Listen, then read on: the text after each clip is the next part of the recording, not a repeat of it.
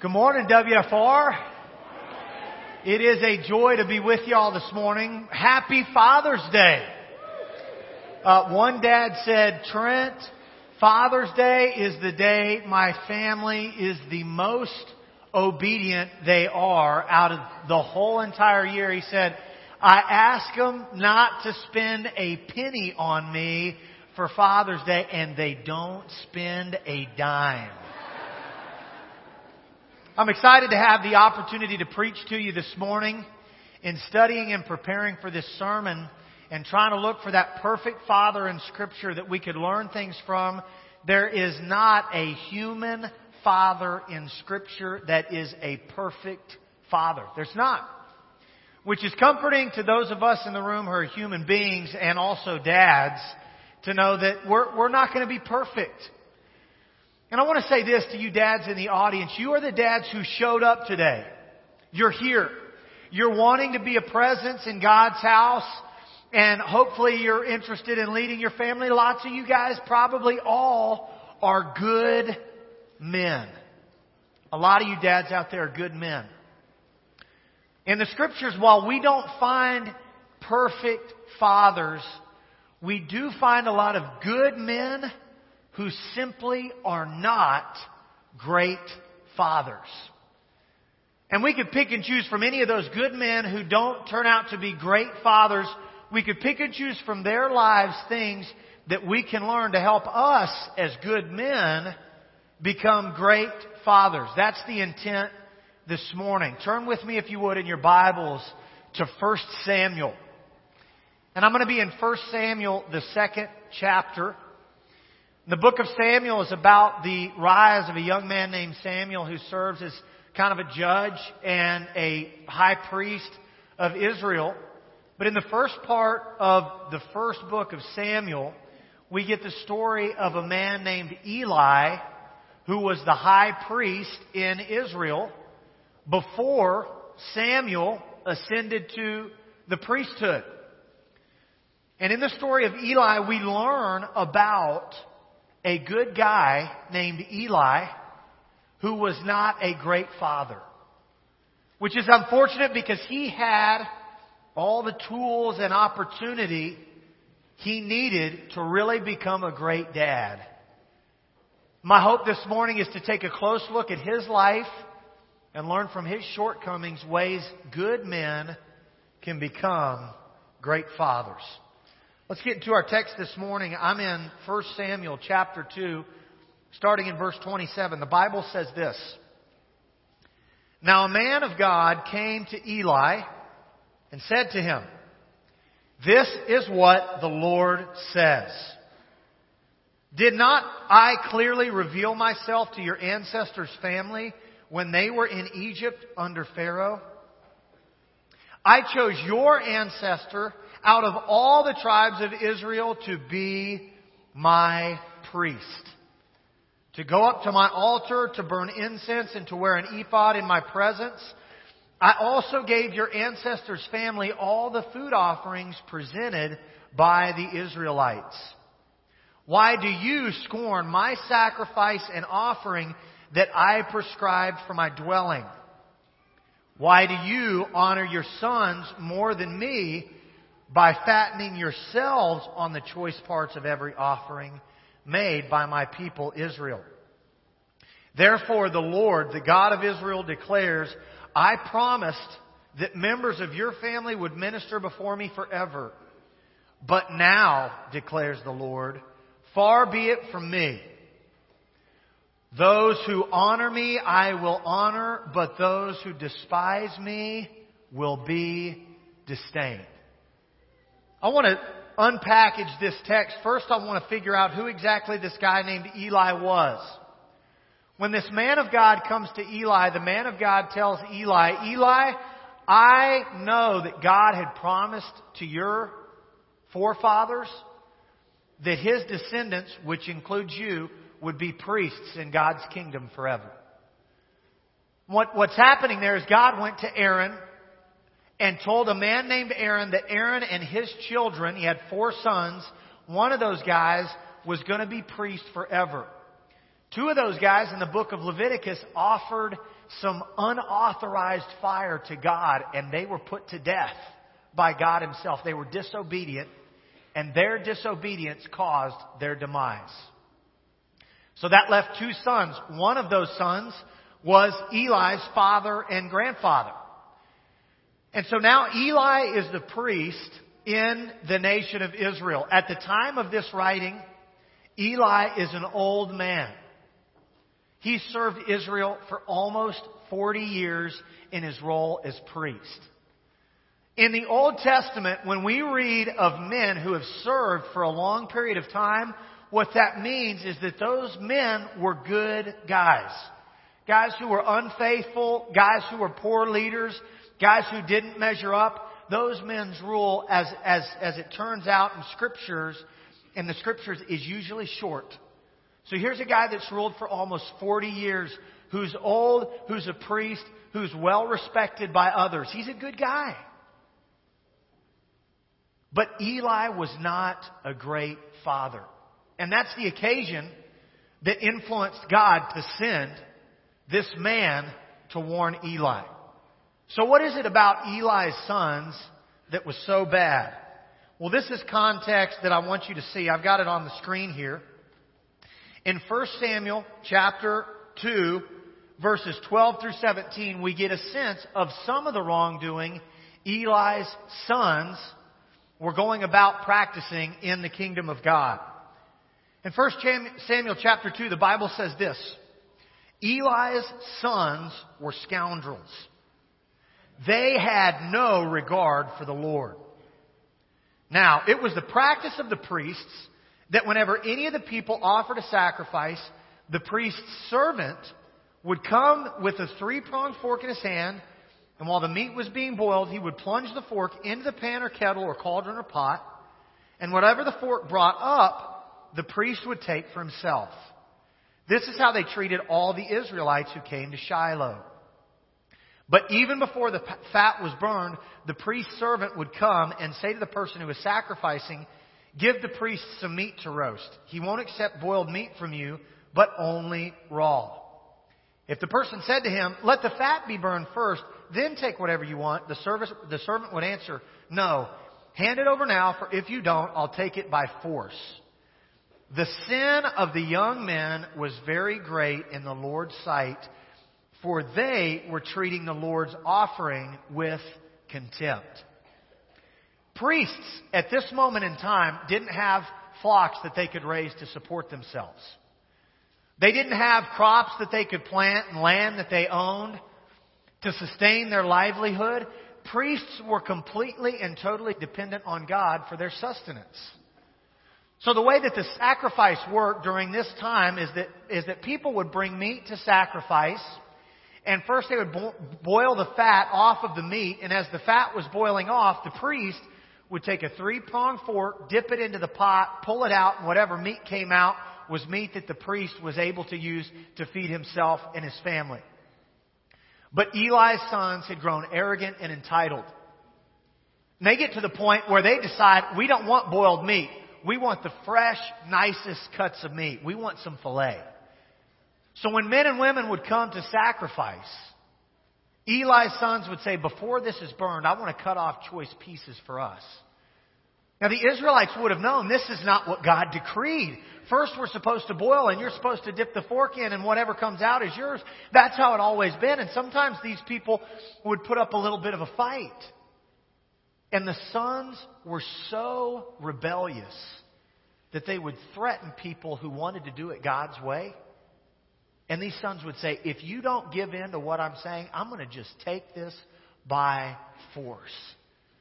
This was a grievous misuse of the office of the priesthood.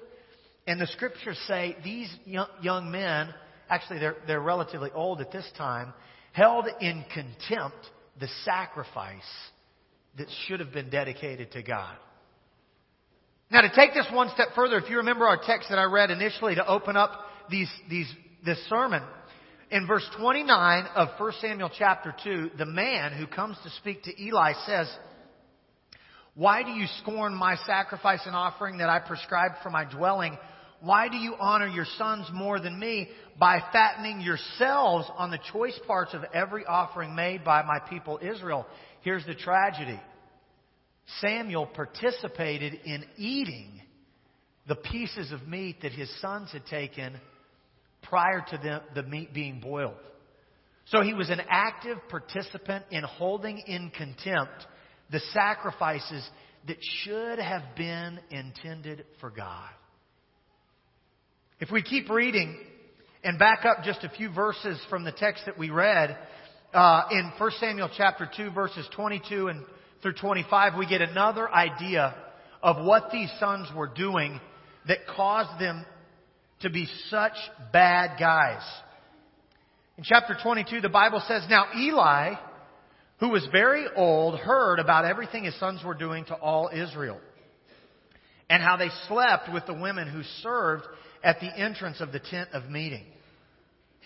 So Eli said to his sons, 'Why do you do such things? I hear from all the people about these wicked deeds of yours. No, my sons, the report I hear spreading among the Lord's people is not good.'"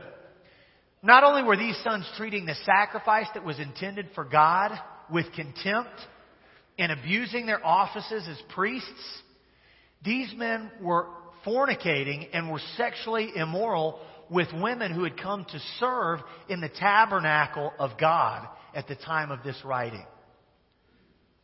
There is not a lot else these guys could have been doing that was wrong. So this is the tragedy. You got a man who was a leader in Israel, Eli, who really nothing in Scripture is said ill about this man, except for the fact that he was not a great father. He seemed to be loved by his people. He judged and served Israel as a priest for 40 years. That longevity indicates his worth in God's kingdom. He's blessed. He's a good man, but he's not a great father. So we can learn some things today from the life and the fatherhood of Eli. Let me mention a couple of things before I get to the application. The first thing I want to mention is there are some men in the audience who either currently do not have children or whose children are grown and out of the house. What I would say to you guys is, to those of you who have not had children yet, learning from a man like Eli how to become great dads will save you a lot of grief as a father. And for those of you dads that don't currently have children living in the home simply because your children are grown, sometimes hearing a sermon like this about ways to become a good father makes us feel like things we should have done and just fills us with a sense of grief and sadness. But to those of you who fit that description, I would say, even if you can't go back and make a brand new start, you can start from today and make a brand new end. There's always time in God's family to do a little bit better. And my hope would be, whatever your fatherhood experience is, that you put some of this in practice no matter where you fall on the fatherhood continuum. There's another group in the audience today that sometimes would feel overlooked in a Father's Day message, and those would be the single moms in the house. And so, ladies, if you're sometimes having to play a dual role of mom and also dad, these are self-evident truths. These are things that if you integrate into your parenting, even as a mom, you'll help develop your children into committed followers of Jesus Christ. So I hope everybody can pay attention, even on a day where we're celebrating fathers and challenging fathers. My hope is that everybody tunes in and can make just a little adjustment in your approach to leading your family or your children, because we don't want to settle for good enough. So there are three applications I want to mention and a few illustrations I want to give, and we'll get you guys out of here to celebrate some with your family. The first thing that we learn from the life of Eli is that fathers must be disciplined.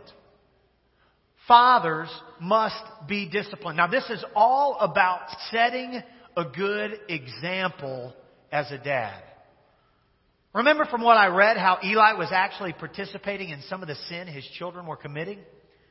What's tragic to me about that is that Eli was not an absentee father. As a matter of fact, he worked alongside his sons. He was very present he was just not disciplined enough for his presence to have a significant impact.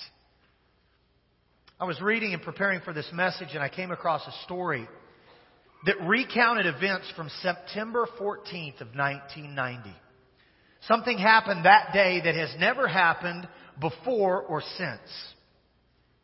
Late in his career, Ken Griffey Sr., who had been a key member of the World Series champion Cincinnati Reds the year before, was signed to the Seattle Mariners. His son, Ken Griffey Jr., was just starting his major league career. In the first inning of a game against the Angels, Ken Griffey Sr. hit a home run to left center field. Boom. His son followed him to home plate in the next at bat and hit another home run to almost exactly the same spot. This was the only time a father and son had hit back-to-back home runs in baseball history. Ken Griffey Sr. said later that his father, Ken Griffey Jr. said later that his father greeted him at the plate by saying, "That's how you do it, son. Congratulations." Ken Griffey Jr. just naturally followed in his father's footsteps. Dads, whether biological fathers or stepdads or spiritual fathers in lives of young people all across this community, those people that you are providing spiritual leadership for are following you. If you're a great spiritual leader, that's good news, because the people that are following you are going to follow in those footsteps. And if you lack in your capacity to be a spiritual leader, then those people that are following behind you are also going to lack in their growth and development. But some of you dads under the sound of my voice have not made a decision to be a totally committed follower of Jesus Christ. You're not saved. And that's the most important decision you men need to make as you consider your own daddyhood. The great paradox of being an awesome father is that first, you have to be a surrendered son. The second piece of your daddyhood that's really important that your children are going to follow in your example of is your righteousness. Your righteousness. Now, we already covered the issue of salvation, so you know that the righteousness you have is not your own righteousness. It's the righteousness of the Lord Jesus Christ.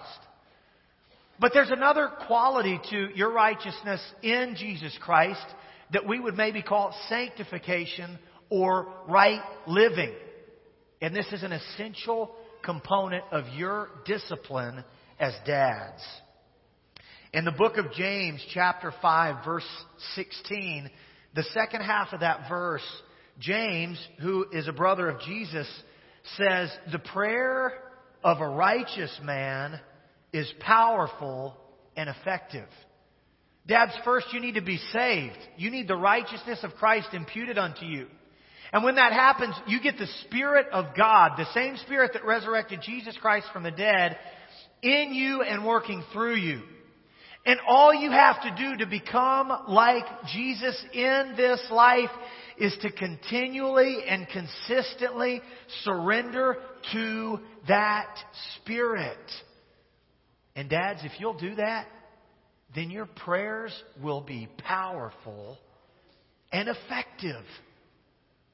That's the discipline required to be a good dad. That's what's lacking in the life of Eli. He was there, but his presence wasn't enough to make a difference because he lacked the discipline required to have an impact. The second thing I want to say to you this morning that I've taken from the life of Eli, who was a good man, but not a very great father, is that fathers must disciple their families. Fathers have to disciple their families. Now, that's not always an easy thing to do because there are so many things as dads that compete for our energy and attention. Let me tell you a story about an evangelist whose life could not have been going any better until a phone call came. This was an evangelist who preached the Word with the Holy Spirit's power. He was the most sought after evangelist in his denomination. If you wanted him to come and preach in your church, you had to get in line and wait for a minimum of 4 years. This was a man who was enjoying the favor of God on his life and ministry. The numerous invitations were always a pull away from his family, but he and his wife had settled on a formula that worked well and enabled him to spend time at home with his bride and the son that he dearly loved. The formula was simple. He would go out and preach for 2 weeks and then would come home for 2 weeks. His marriage was strong and his boy was doing well in school and athletics. And then that phone call came. It was a very short phone call from his wife, who had just had the latest in a series of arguments with their 16-year-old son. She had asked him to do something, and he told her point blank that he wasn't going to do it. This 6'2" boy was steadily wearing her down. She called to tell her husband that she needed him. The evangelist came home, spoke to his wife, and within 4 days, the for sale sign was in the front yard of their home. The father then canceled every one of his scheduled meetings for the next 4 years and accepted a ministry job in a small church in another state. A few years later, his son graduated high school and headed off to college. The evangelist was now ready to go back out on a preaching circuit, but the chance to preach again never came. His career never recovered from his absence in ministry. This dad's decision cost him what he had envisioned at one point in time being a powerful worldwide ministry. This dad decided to focus on his family when they needed him most. Years later, his son, whose name will be familiar to us, James Dobson, would begin a ministry known as Focus on the Family, saying, quote, "I decided to start this ministry as a result of my own father's focus on his own family." You see, James Dobson's dad's heart would have been set on so many things. It would have been set on his evangelism capacity, on developing his ministry, on spreading the good news of the gospel of the Lord Jesus Christ. But Dobson's father's treasure was not out in the world, but was back at home with his wife and his son. Dads, we need to learn to treasure our children and our family if we're going to effectively disciple our children and our families.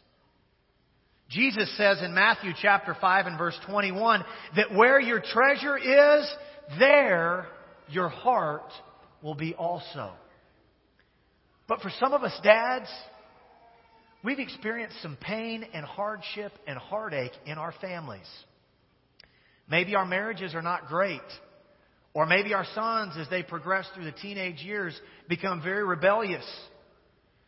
And in situations like that, it's easy to take our treasure and our heart away from our families and invest them in other things. Invest our attention in things like hunting and spending time with the guys at the hunting camp, or fishing and getting the right boat and the right rod and the right reel and the right bait and catching the right amount of fish on the right day.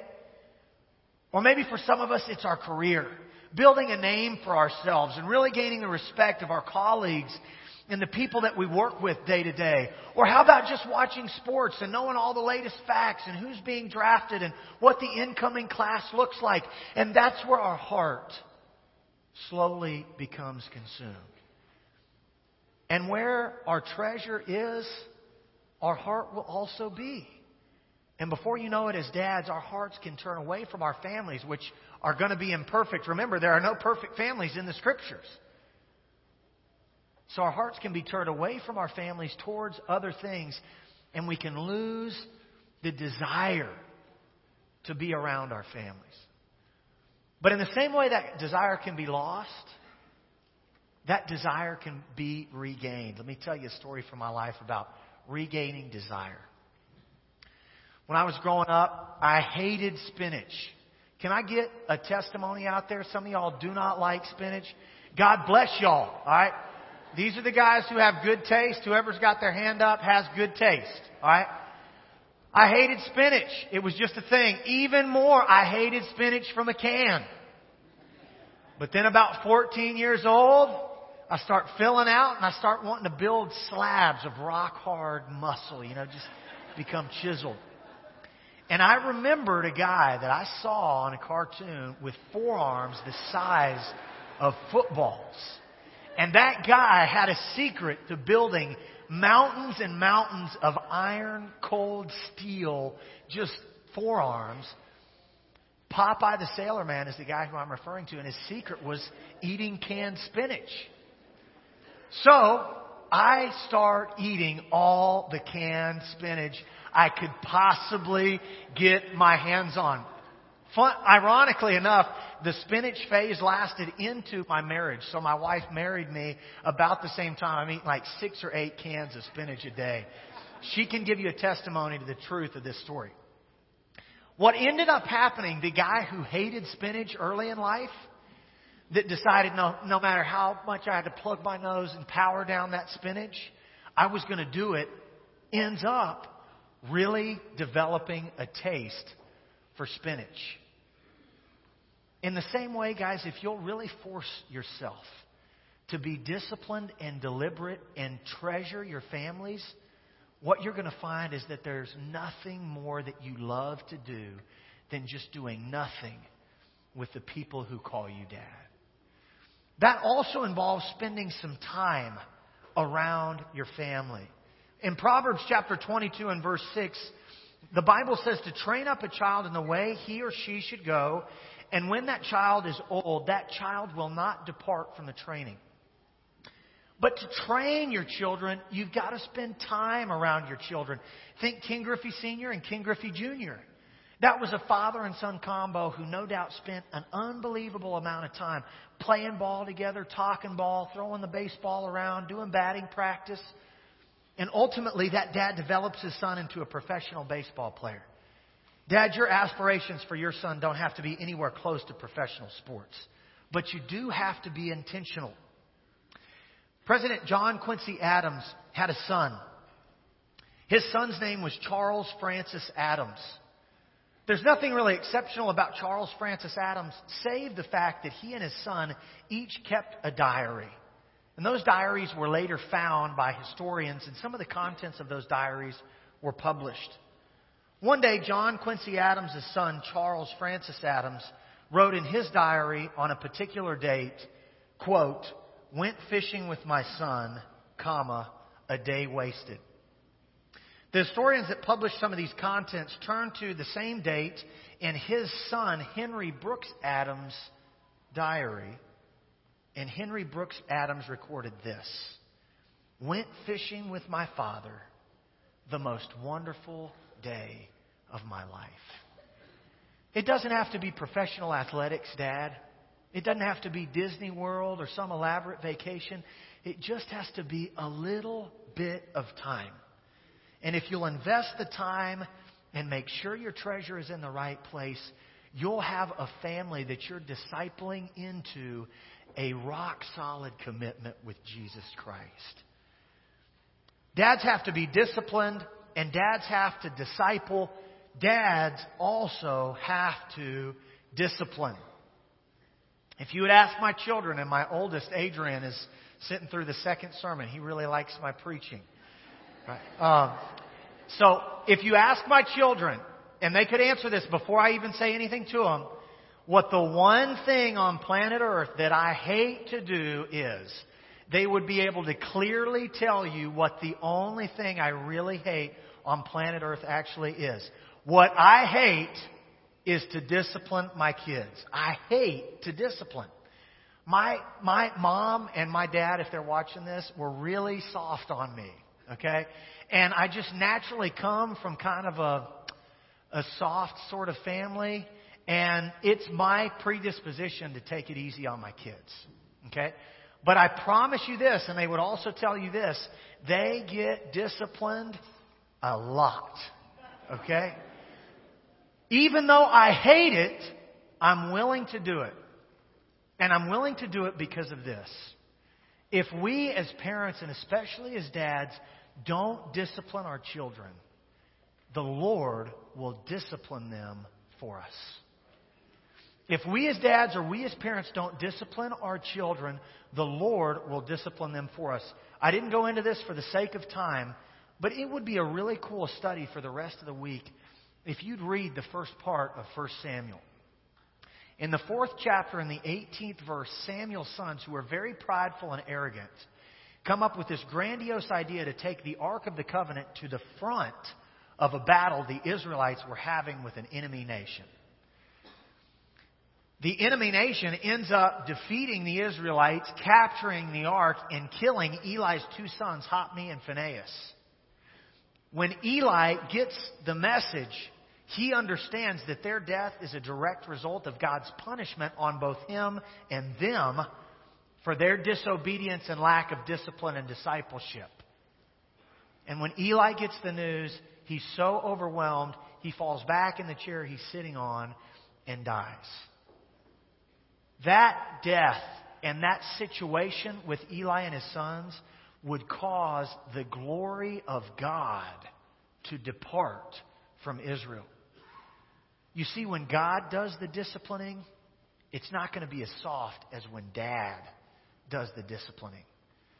And so as a dad, I don't want God to have an opportunity to disciplining something in my sons and my daughter that I have not already disciplined in them. As we're talking about discipline, I do want to say, dads, you can discipline too harshly. You can do that, dads, if you're not careful.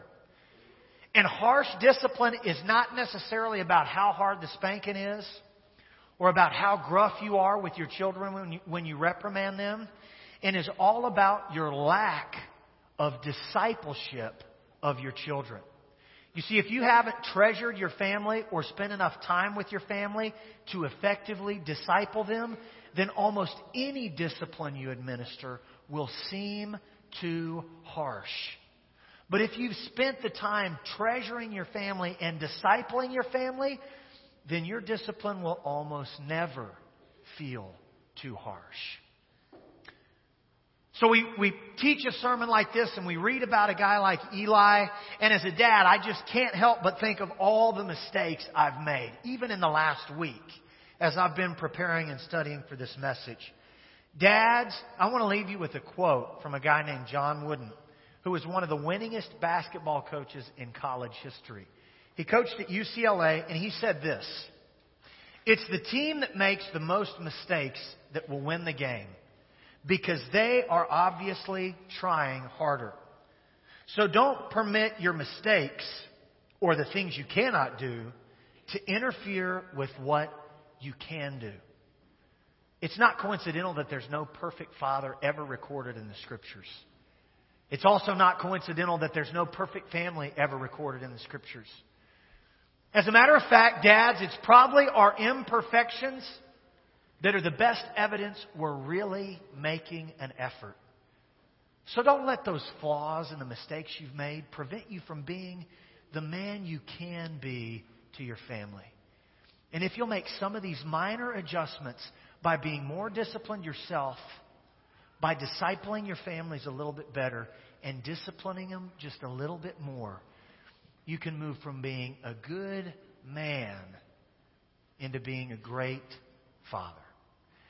I'm going to close with a word of prayer. After I do, we're going to sing a verse of a song.